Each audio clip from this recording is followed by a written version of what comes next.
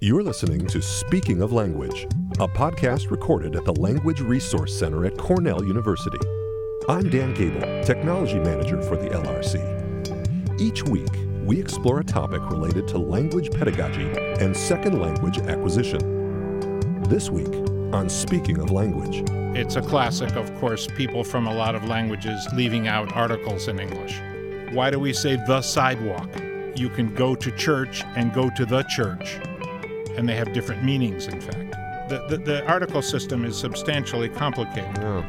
And you know what you find happens with some of these issues that are difficult in English, faced with the fact that there's so many non-native speakers of English, is that they are developing their own version of English that kind of runs around some of these difficulties.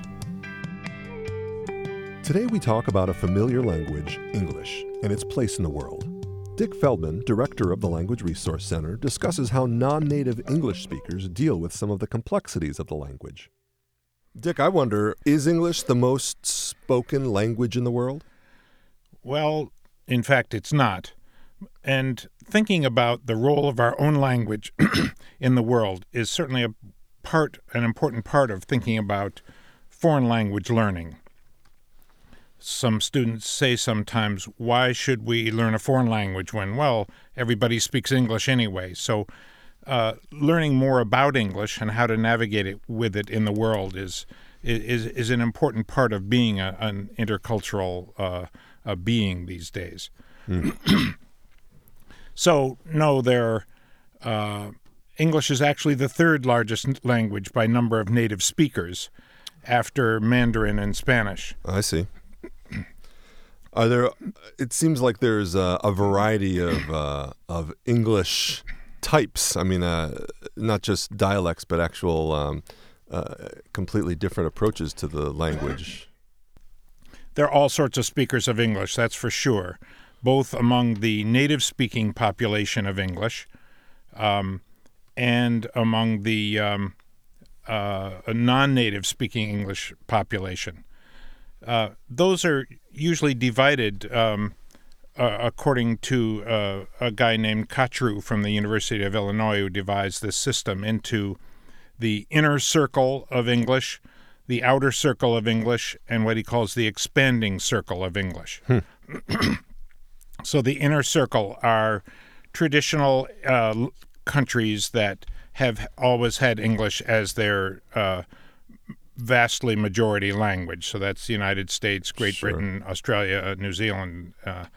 And then the second outer circle are those countries that have adopted English largely from a colonial history as their official language. So this is, or one of their official languages. So this is India as maybe the major, largest one. You know, if you ask Indians, what's your native language, many of them will say English. Really? Huh. Yes, and they may or may not speak one, two, or three other languages.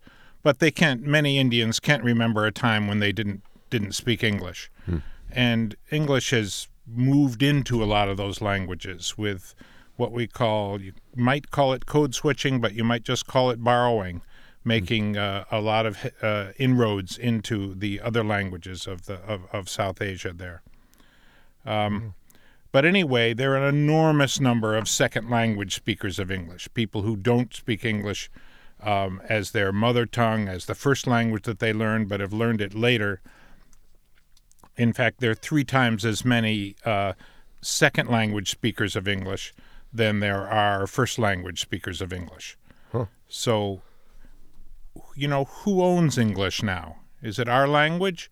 Or if you talk about the number of people who use it, it maybe belongs to this group of second language speakers, and they're the ones who are forming it and are moving it in new directions, regardless of where we are, thinking that we're sitting here, well, it's our language. Well, it's our language in that we use it, but in the world, it doesn't necessarily belong to us. Well, I've noticed from the technology perspective, just looking at documentation for technical systems or even just programming, English is quite pervasive. And from my perspective, it almost seems like you can pretty much always find somebody to speak English. I mean, is that true? Is this is there a need to learn another language if everybody speaks English? Well, there's an old saying, if you're buying, you can speak your language. If you're selling, you better speak the language of the people around you. Right. And maybe when you go to the sales meeting, everybody will be there speaking English as their second or third language.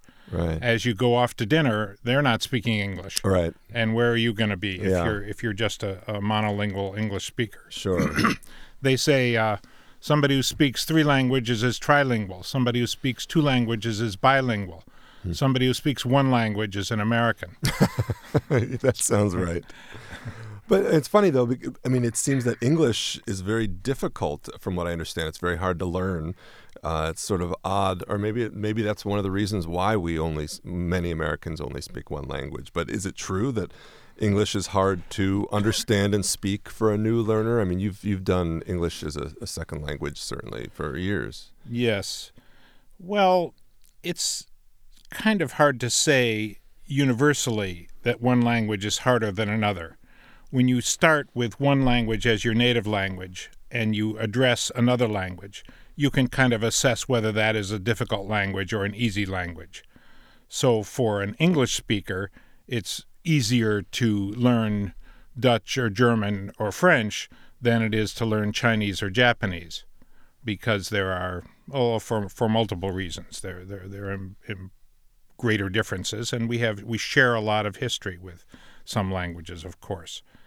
There are some things that make English difficult, and if you're going to be a second language speaker using English in the world, it behooves you to be aware of these aspects of English that are difficult for non-native speakers. Right. May be difficult for them to speak, and it may make it difficult for them to understand you, figuring that, well, you were born on third base. You grew up learning English. Right. So there's one example of why English is difficult, or any language really, is that we use culture-specific metaphors in it that other people may not be familiar with. Right. As you know, baseball isn't played everywhere in the world. Sure. Unfortunately. Unfortunately. Right. Interesting. Well, so as a teacher, you not only have you taught English, of course, you speak other languages, and certainly in our work here, we're dealing with, all sorts of language, pedagogy for all different types of languages. So I wonder, are there similar issues? Is it the same approach that would you take the same approach to teaching English that you think a German teacher or some Southeast Asian language teacher might take, or is it in its own category, is what I'm wondering? Are there issues that only English really has to deal with from a pedagogical perspective? Well, the general principles of language teaching mostly apply to any pair of languages, learning and knowing, though to some extent, if the 2 languages are close and there are a lot of cognates, you can work with that in significant ways as compared to. So teaching a English speaker Spanish or French, you want to show the student how much the student already knows by illustrating how you can deal with cognates and figure them out and pronounce them correctly. Whereas if you're dealing with teaching English to a Chinese speaker, there are many fewer cognates, though I remember somebody telling me quite a few years ago even that there were 10,000 English words used in Japanese. Wow. So there's a lot of sharing around, but there are some things about English that make it difficult. Not that there aren't things about other languages that make them difficult too. Sure. But there are some things about English that many English speakers aren't aware of. Just in terms of pronunciation, we do have a couple of hard sounds that aren't that common in languages around the world and are a little bit difficult. The American English R is one that many people have trouble with. Uh-huh. And the TH sound, think, is difficult for speakers to pick up. It's often late in their learning career that they learn those well. Also, there are our system of two-word verbs. So these are something like look up, Right. Walk around, think out, get up, things like that. For a speaker of a Latin language, there are often Latin type equivalents of those. So find out, you have discover, things like that. And the two-word verbs in English often are confusing in that some of them have lots of different meanings that we don't realize. So if you take the expression make up, so you've got makeup, like cosmetics. Yeah. You can make something up. Right. And you can make up with somebody. So there are all these different meanings of it that are tricky. And often non-native speaker teachers of English don't control those, and they often just aren't taught because they are pretty confusing until a fairly high level. So if what you want to do is to be understood by non-native speakers, remember we're in a world where there are more non-native speakers than native speakers. Right. You might want to limit your use of these two and three word verbs. I see. Another feature of English that is also a little bit unusual in the world and very characteristic of it is its stress and timing system. So every English word of more than one syllable has one stressed syllable, one syllable that is more stressed than the others. And that syllable gets a stress, gets a beat in the sentence. Right. And if you have a 2, 3, 4 syllable word, figuring out which syllable to stress is not at all easy. As a native speaker, you almost never think about it. Yeah. We just do it naturally. But it's a substantially complex system that's quite hard for non-native speakers to come to control. Then there's sentence stress, where we have words, each of which has its main stress syllable, but which, by the way, there's secondary stress and tertiary stress also, so even there are complexities at that level. Then in a sentence, there are words that are entirely unstressed, that we fit in between, and the more of them we have, just the faster we say them, as opposed to giving equal time to them. So here's a little exercise kind of that illustrates that from an old English pronunciation textbook I used to use. So I'm going to tap on the table here to show the regular beats of English. So you start off with a stupid sentence like, dogs eat bones. So there each word has a regular beat. Right. The dogs eat the bones. Well, there I've added 2 words, but the timing hasn't changed. I've just slipped those unstressed words in. The dogs will eat the bones. Will eat the bones. Gets in there. The will eat the gets in there in the same amount of time as just bones or eat. So we as we add more unstressed words, we just say them faster. The dogs will have eaten the bones. Interesting. Now you understand will have eaten just fine. Yeah. But that's a lot of the reason why, even though learners often say this, but why some parts of English appears to be very fast, because it is. We say these unstressed syllables very, very fast to fit them into the regular rhythm of English. So things like prepositions and articles and verb forms often just are fit in between the regular beats. I see. Well, how would that rhythmic analysis apply to, say, like Spanish or another language that you might speak? I'd be interested to hear the comparison. Well, in Spanish, you get a fairly fast beat for every syllable. So whereas English is da da da da da da da da da da da da da da, Spanish is da da da da da da da da da da da da. Huh. So everyone is even, and you could say that it's they're all kind of moderately fast, whereas English has stressed syllables that get spread out, and then a bunch of little ones that get stuck in there. I think you can think of since you're a musician, you're probably thinking of the musical equivalents of this. Exactly. I'm thinking you could actually notate this. It would be an interesting project. You could. Yeah. Wow. So all those things figure in when you're trying to speak to a non-native speaker. I guess something else is the aspect and article system. It's a classic, of course, people from a lot of languages leaving out articles in English or putting them in the wrong place, and the. Yeah. And the fact is that's a very complicated system that hinges on the understanding and shared consciousness of the two speakers, as well as a bunch of cultural stuff. Why do we say the sidewalk? Right. If the means we both know exactly which one it is, why do we say the sidewalk? Yeah. And you can go to church and go to the church, and they have different meanings, in fact. Right. So the article system is substantially complicated. Yeah. And what you find happens with some of these issues that are difficult in English, faced with the fact that there's so many non-native speakers of English, is that they are developing their own version of English that kind of runs around some of these difficulties. So, if you're in a conversation with a bunch of Japanese and Chinese speakers, you may not hear that many articles.